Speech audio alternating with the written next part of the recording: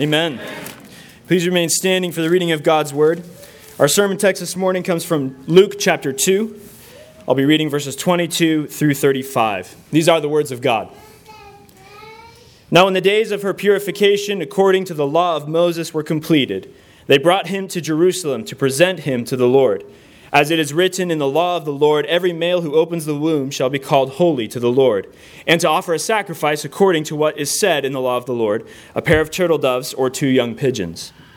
And behold, there was a man in Jerusalem whose name was Simeon, and this man was just and devout, waiting for the consolation of Israel, and the Holy Spirit was upon him. And it had been revealed to him by the Holy Spirit that he would not see death before he had seen the Lord's Christ. So he came by the Spirit into the temple, and when the parents brought in the child, Jesus, to do for him according to the custom of the law, he took him up in his arms and blessed God and said, Lord, now you are letting your servant depart in peace, according to your word. For my eyes have seen your salvation, which you have prepared before the face of all peoples, a light to bring revelation to the Gentiles and the glory of your people, Israel. And Joseph and his mother marveled at, and Joseph and his mother, Christ's mother, marveled at those things which were spoken of him. Then Simeon blessed them and said to Mary his mother, Behold, this child is destined for the fall and rising of many in Israel, and for a sign which will be spoken against. Yes, a sword will pierce through your own soul also, that the thoughts of many hearts may be revealed. Let's pray together. Father, we thank you for the opportunity to come before you and worship this morning. We thank you for your word which you've given to us. We ask that you would open our hearts and our eyes and our ears to receive what you have for us. Father, I pray that through the preaching of your word, that you would reveal to us the thoughts of our hearts, and in doing so, conform us to Christ. And we ask this in Jesus' name. Amen. Amen. Please be seated.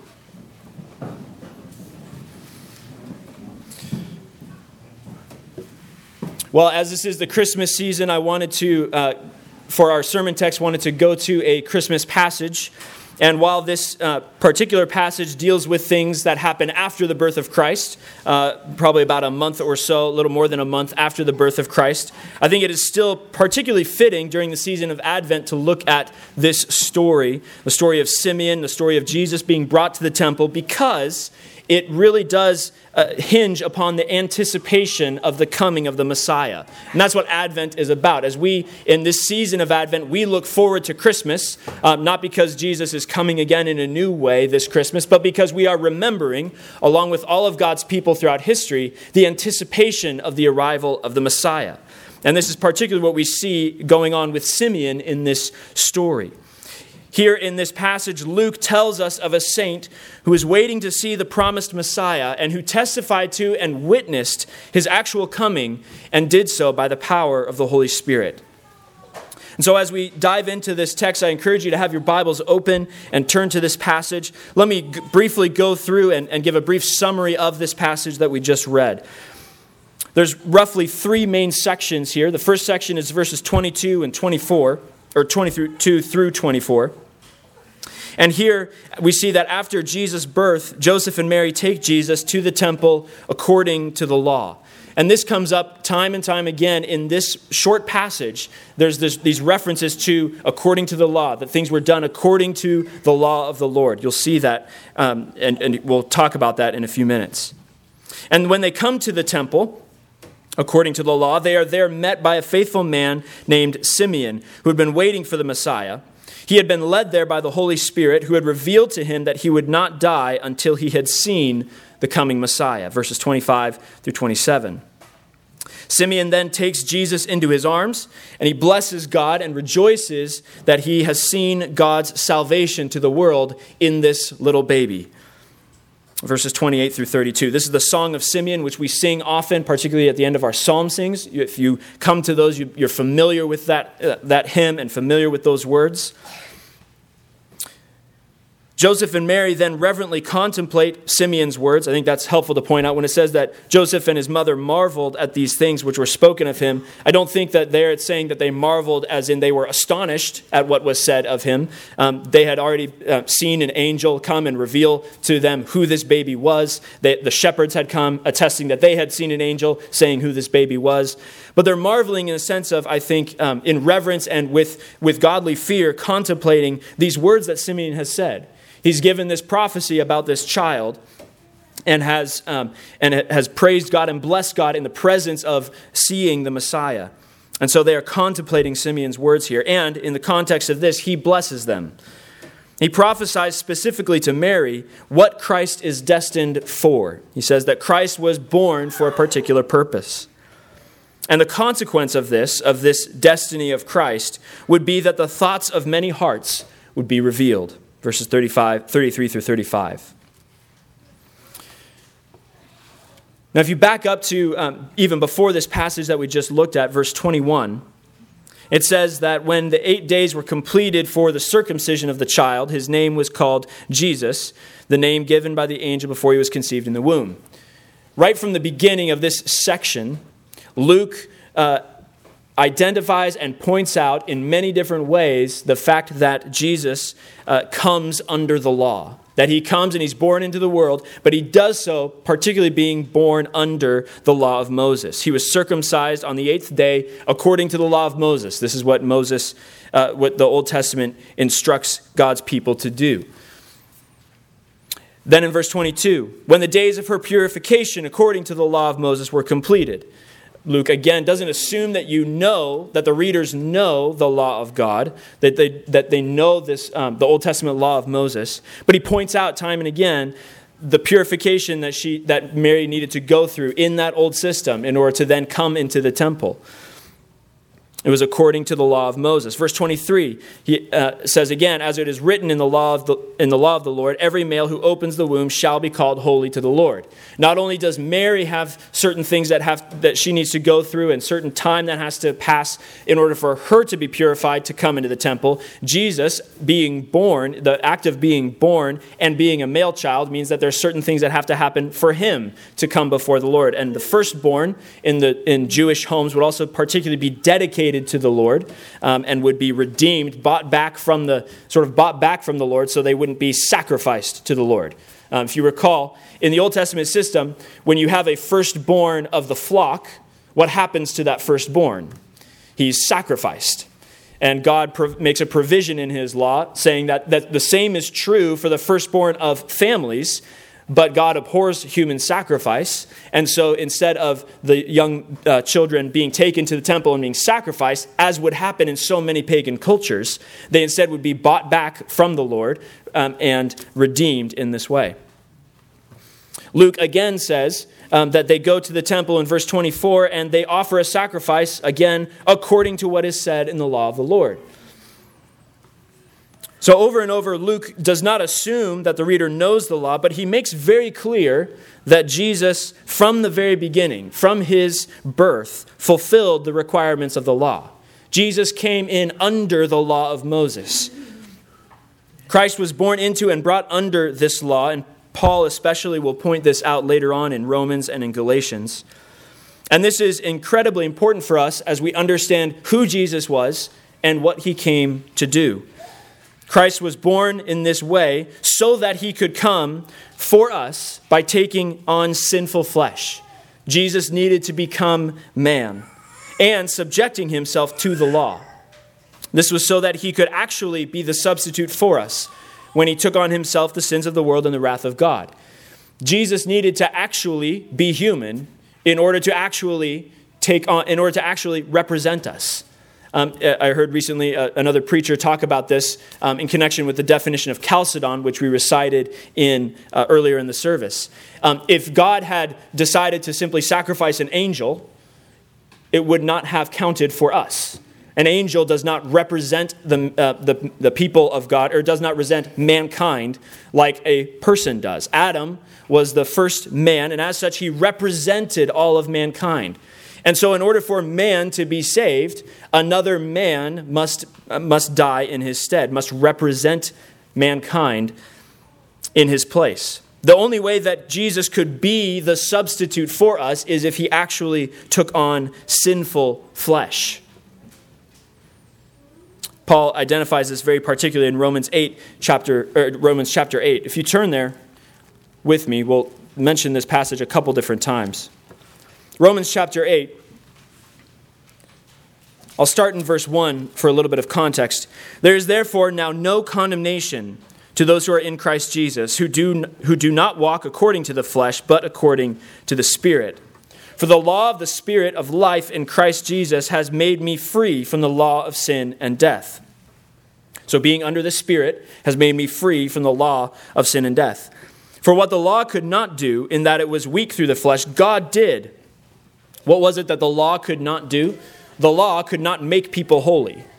It was a standard by which people were to live in order to be holy, but the law itself could not make people holy. And because of man's sinful nature, none of us would have been able to, on our own, present ourselves as holy before God. And so God did what the law could not do by sending his own Son in the likeness of sinful flesh, in the very similitude of sinful flesh, on account of sin. And so, therefore, he condemned sin in the flesh, that the righteous requirement of the law might be fulfilled in us who do not walk according to the flesh, but according to the Spirit. The law of God is a standard of holiness, a standard of following God that none of us on our own can keep. None of us can match up to what God has laid out for us to do. And so God had to fulfill the law himself. And he did so by sending his Son to die in our stead, to be that sacrifice that to pay that penalty that we deserved because of our falling short of God's law. So Jesus had to become man in order to be that substitute. Similarly, if he did not fully and actually keep the requirements of the law, then he could not impute to us the righteousness that God requires of man. It's not only that Jesus needed to be man in order to be our representative, he also needed to fulfill those requirements that God had set out, that standard that God had set. Jesus needed to keep the requirements of the law perfectly in order to obtain the righteousness of the law that he could then give to us. We can't keep the law on our own. We can't attain to that righteousness on our own, but Christ did and gives that to us. And so this is, I think, what Simeon sees, part of what Simeon understands later when he says, "My eyes have seen your salvation." When he's praising God as he has the child in his arms, he says, "My eyes have seen your salvation," speaking to the Father. What is this salvation? It's the salvation that the Messiah has come, who would keep the law perfectly, who would represent man and be the substitute for man and deliver God's people from their bondage. God sent his Son to take on flesh and to come under the law in order to free man from the curse of the law. And because of this, we can say with Paul that therefore there is no condemnation for those who are in Christ Jesus. The only way of salvation, the only way to be without condemnation is to be in Christ, to be following Christ, because he is the substitute for us. So this is, I think, important to see that I think Luke has this very much in mind as he's writing this out, because he specifies these are things that happened to Jesus and that his parents did according to the law, to keep the law of God. Jesus came as a man. He was born, but he also came under that law in order to fulfill it. And so having come under this law, he's brought to the temple. And there we meet a man named Simeon. Who was this Simeon? We're told very little about him in the text. All that we are told is that he was just and devout, and he was waiting for the consolation of Israel, and that he was endowed with the Holy Spirit. There is a Jewish tradition that says that this Simeon was the son of Hillel, who was a Pharisee and was a prominent teacher of the Pharisees, and particularly of a particular sect of the Pharisees or segment of the Pharisees. They would follow his particular teachings. And possibly also then, if this is that Simeon, he's also the father of Gamaliel, who shows up in Acts later on as one of the respected teachers in Israel. So it's possible that this Simeon is a Pharisee and is connected to these prominent teachers, is the son of a prominent teacher and a father of a prominent teacher in the Bible stories. We don't know for sure, but that's possible. If so, it stands out that this Simeon has great faith and is surrounded, even though he is a Pharisee. And we know Jesus' relationship with the Pharisees later on in his life. And it stands out here that if Simeon is a Pharisee, he is a faithful Pharisee, a Pharisee who appropriately looked for the coming of the Messiah. But all we know about him from this text and from Scripture is that he was just, devout, waiting for the consolation, and had the Holy Spirit. Simeon was no doubt just and devout, or righteous and devoted to God, in his pious observance of the law. No doubt that was part of why Luke calls him just and devout. But I think it is very striking that Luke ties his righteousness, his justness, and his devotion, particularly to his yearning for the consolation of Israel. Simeon's righteousness and his devotion was not, Luke doesn't highlight that it was because he kept the law, although I think we can assume that he was a follower of God faithfully. But rather, it was primarily in his hope, his trust, and his faith in God's promises. What had God promised? These were promises that God had given to his people and had been passed on among the faithful for generations. Since the very beginning, promises were given to Adam and Eve about the Messiah who would crush the head of the serpent. Promises were given to Abraham that through his seed the nations of the earth would be blessed. Promises were given to Isaac and Jacob and Moses and David and Isaiah and the other prophets. Promises about this Messiah to come were given over and over and over again throughout history, through centuries. And now we come to this point in time where Simeon sees these promises fulfilled, at least the beginning of the fulfillment. God had waited a long time, but in Simeon's day, the fullness of time had come. But think about this for a moment. God had waited for centuries, 4,000 years or so, to bring about the coming of the Messiah. 4,000 years. The Messiah comes, and not everything is fixed. There's this big moment where Jesus is brought into the temple. Simeon says that my eyes have seen your salvation. It's not for another 30 years till Jesus begins his earthly ministry as we have it recorded. There's still more waiting that has to happen. And then Jesus comes, he begins his earthly ministry, everything goes wrong, he's crucified, and he dies. And then we have the glorious story that we know that he was raised from the dead. And then everything is set right in one sense. But here we are.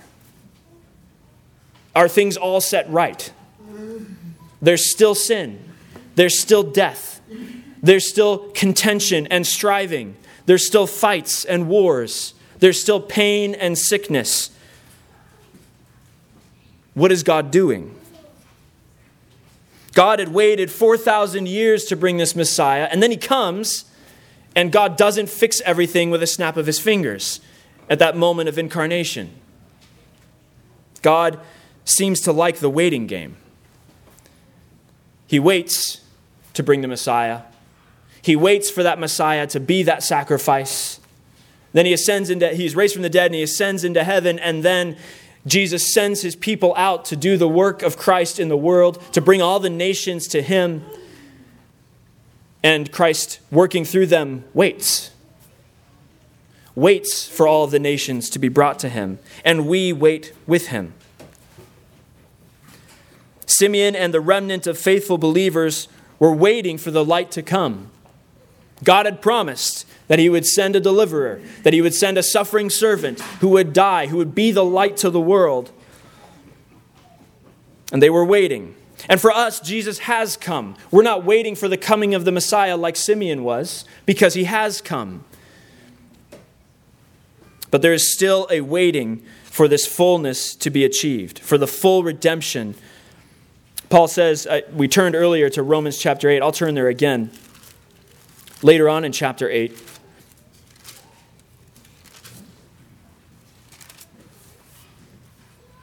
Paul says, "For I consider the sufferings of this present time are not worthy to be compared with the glory which shall be revealed to us." We are still suffering. There's still sufferings in our time, but they don't compare to the glory that is coming. "For the earnest expectation of the creation eagerly waits for the revealing of the sons of God. For the creation was subjected to futility, not willingly. Even the created order was subjected to sin, was subjected to the brokenness of sin, because of him who subjected it in hope, because the creation itself also will be delivered from the bondage of corruption into the glorious liberty of the children of God. For we know that the whole creation groans and labors with birth pangs together until now. All of creation groans and waits for the redemption. Things are not right. It's not all done. God is not done fixing this world. God is not done setting things to rights. But he has set them all to rights in a greater sense. Everything has been set to rights. Everything is set on a trajectory where it will all be made right. But God likes the waiting game. And so I think as we look at this passage where Jesus comes to the temple and Simeon, this man who had waited and waited to see the consolation of Israel, to see the coming of the Messiah, I think we can learn from Simeon here. We're not waiting in the same way that Simeon was waiting, but we can learn from him. How did Simeon wait? He waited, and he was just, and he was devout by clinging to God's promises. What has God said? Brett talked earlier in the corporate prayer time that we're to turn to God's word. We're to believe God's word. We're not to be ashamed of God's word. Why? Because he is God. Because he is our Father. Because he is a good Father. And he has made promises to you. Does he keep his promises? Did he keep his promise to Simeon? Did he send the Messiah? If God was willing to keep his promise to send a deliverer to his people by sending his own son to die, is he able to keep his promises to you? How do we wait? For whatever it is we're waiting for, whatever we're waiting for God to fix, whatever we're waiting and pleading with God to bring resolution to, can we wait by faith, clinging to God's promises? Simeon goes on and he takes up the child in his arms and he declares, praising God and blessing God, he declares that his master is releasing him in peace. The word there that's the Lord is not the more common word for Lord in the New Testament. The Greek is that normally is used as kurios and often refers to God himself and specifically to Jesus. But it's not that word. It's the same word that in those times a slave would have used of his master. Master, now you are letting your slave depart in peace. That's what Simeon says. He sees God as his master, and God is now releasing him because God has kept his word to him. Simeon has seen the Christ, and having seen the Christ, Simeon is ready to face even death. Death is described as the final enemy, the last enemy that we face. And I think there is great carnal reason to fear death. It is an enemy. And we should not be afraid to say so. Christians especially should not be afraid to say that death is an enemy. But at the same time, Simeon turns and he faces death, and he's ready for it, cheerfully, because he had seen the Christ. In the infant Jesus, Simeon could see God's plan of salvation fulfilled, and this was enough for Simeon to face even death itself in cheerful peace.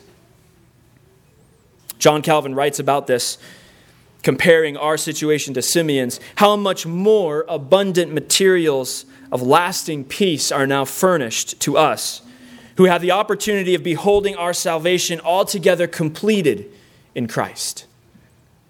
Simeon is able to face death without fear and is ready to depart in peace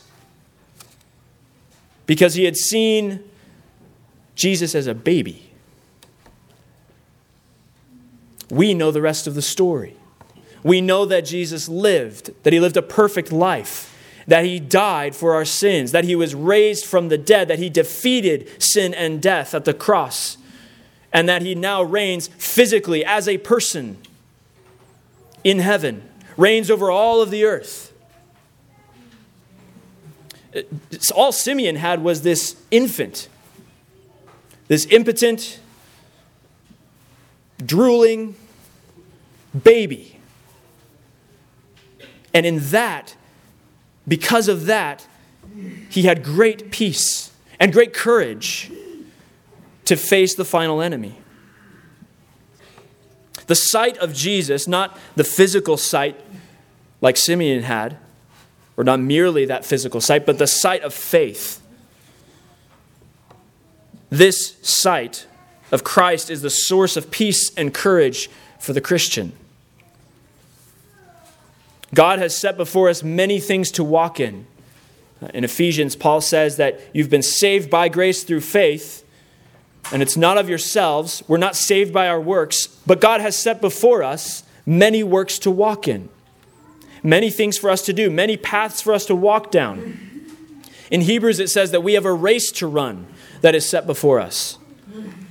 We run this race, we walk down this path, we do the works that God has called us to do, looking to Christ, looking with eyes of faith, like Simeon looked.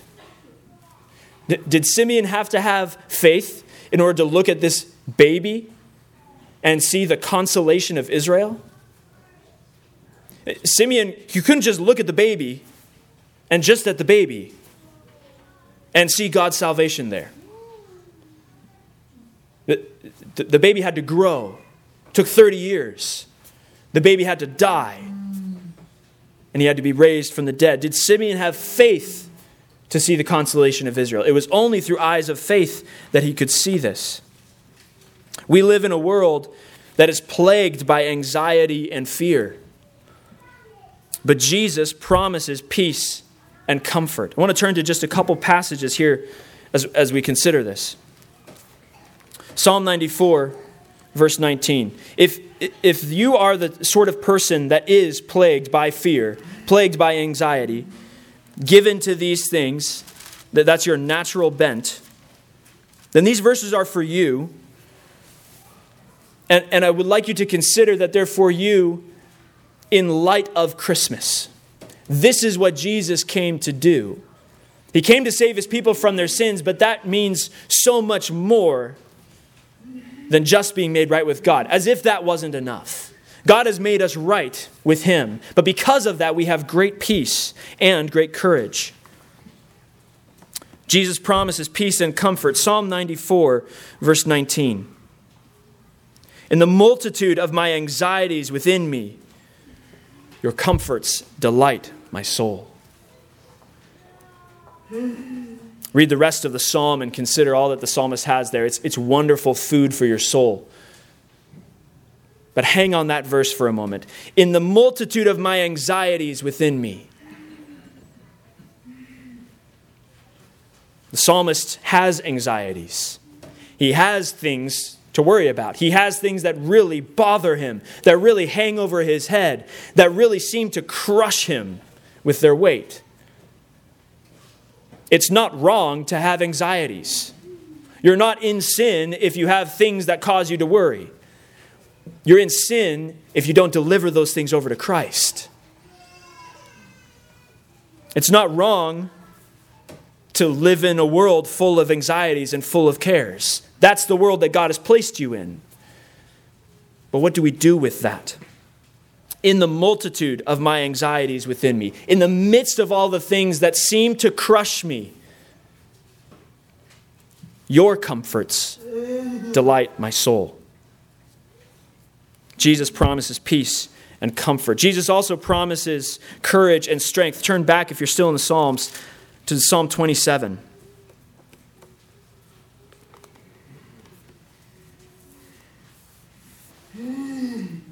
Children, do you get scared at night? Are you scared as you go to bed? Do you wake up in the middle of the night sometimes and you're terrified. Adults, I know you do too. Psalm 27, verse 1, the Lord is my light and my salvation. Whom shall I fear? The Lord is the strength of my life. Of whom shall I be afraid? What are you afraid of? I don't ask, are you afraid? I ask, what are you afraid of? Whom shall you fear? The Lord is the strength of your life. The Lord is your light and your salvation. The psalm ends in the same way. Verse 14, wait on the Lord. Did Simeon wait? Did Abraham wait? And Isaac and Jacob, Moses and David, the prophets, John the Baptist. Wait on the Lord. Be of good courage, and he shall strengthen your heart. Wait, I say, on the Lord. Jesus promises peace and comfort. And Jesus promises courage and strength in the midst of any of your anxieties, in the midst of any of your fears. He promises this to all those that look to him. Isaiah 45, verses 22. The Lord says to the people, look to me, all you nations, and be saved. Jesus promises peace and courage to all of those that look to him. Just as Simeon had seen this light, and so would all the nations. This is the promise of the gospel. The gospel is that Jesus came and he died to set you free from your sins, so that they no longer have a claim on you. And that includes those crippling fears. That includes those crushing anxieties. Jesus promises freedom from those things. Not that they magically go away and that life is just easy, but rather that those things don't define you. That those things don't own you. This is the promise, not just to Simeon, not just to the Jews, but to all the world. And this is why Simeon identifies Jesus, agreeing with the prophets who had said this, that Jesus would come to be a light to bring revelation to the Gentiles, all the nations. The Lord says, look to me, all you nations, and be saved. Jesus is the light. That's why we have lights on our Christmas trees, lights on our houses, lights in our homes, particularly in this dark season. Because Jesus is the light to all of the nations. Simeon also prophesies to Mary about what Jesus had come to do. Because of Christ, the world would be turned upside down, and Christ himself would be resisted. Simeon says, this child is destined for the fall and rising of many in Israel. The fall and rising of many. Things are going to be flipped around. They're going to be turned upside down. The world is going to be in an uproar because of Christ. And Jesus was destined for a sign that will be spoken against. It's not as though Jesus was going to come into this world and be accepted by everyone and warmly welcomed into Jerusalem and warmly set up as king and warmly rule. God wasn't going to fix everything just like that. No, Jesus was going to come, things were going to be turned upside down, and the Messiah was going to be resisted. And this is true still in our own day across the world. Jesus is still that sign, and he is still spoken against. It would even cost Mary herself dearly. A sword will pierce through your own heart also. Not exactly the sort of thing to say at a baby shower. Jesus is brought into the temple. They're celebrating the birth of the Messiah. A sword's going to pierce through your heart also. Mary. In God's providence, though, can you imagine how this prepared Mary? She was there on the mount when Jesus was flogged, nailed to a cross, lifted up, suffering and bleeding and crying out for hours. Her son. God prepared her for this.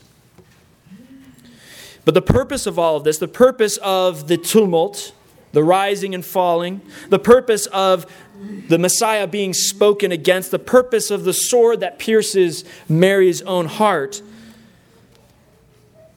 is so that the thoughts of many hearts would be revealed. Christ's coming and his reign and his gospel is salvation. But it brings division and it brings strife with the unbelieving world. When the thoughts of men are revealed, it becomes evident whether they are being drawn to Jesus or being driven away from him. When the thoughts of men are revealed, when the light comes, when the light shines in people's hearts, when the light shines in those dark places in your heart, what's revealed is, are you pursuing Christ or are you hiding from him? Are you pursuing Christ or are you being driven from him? Jesus is the light, and you either come to the light or you shrink from the light. There's no neutral stance. There is, I think, an odd application of this. We are told in Scripture many times and in different ways that the people of God are the body of Christ. That you are the body of Christ in your relationships with one another. Husband and wife represent Christ in the church. There's a revelation of the gospel in that. Family structures and the way that families relate together and individuals relate together within the church are the body of Christ. If Christ is light and in his coming the thoughts of our hearts are revealed, this makes a lot of sense to me why when a single man and a single woman get married, one of the things that happens is they realize that they're not nearly as perfect as they thought they were. I remember when I was in college, a professor saying that I thought I was a really good person, and then I got married. And then I started having kids. When you introduce new relationships, especially relationships within the church, into your life, what's happening? The light of Christ is shining. You're partaking in the body of Christ. He is light. What happens when you enter into the light? All the gunk is revealed. Those relationships that you enter into are dangerous if you have things to hide. When you enter into these relationships in the body of Christ, your real person is revealed more and more.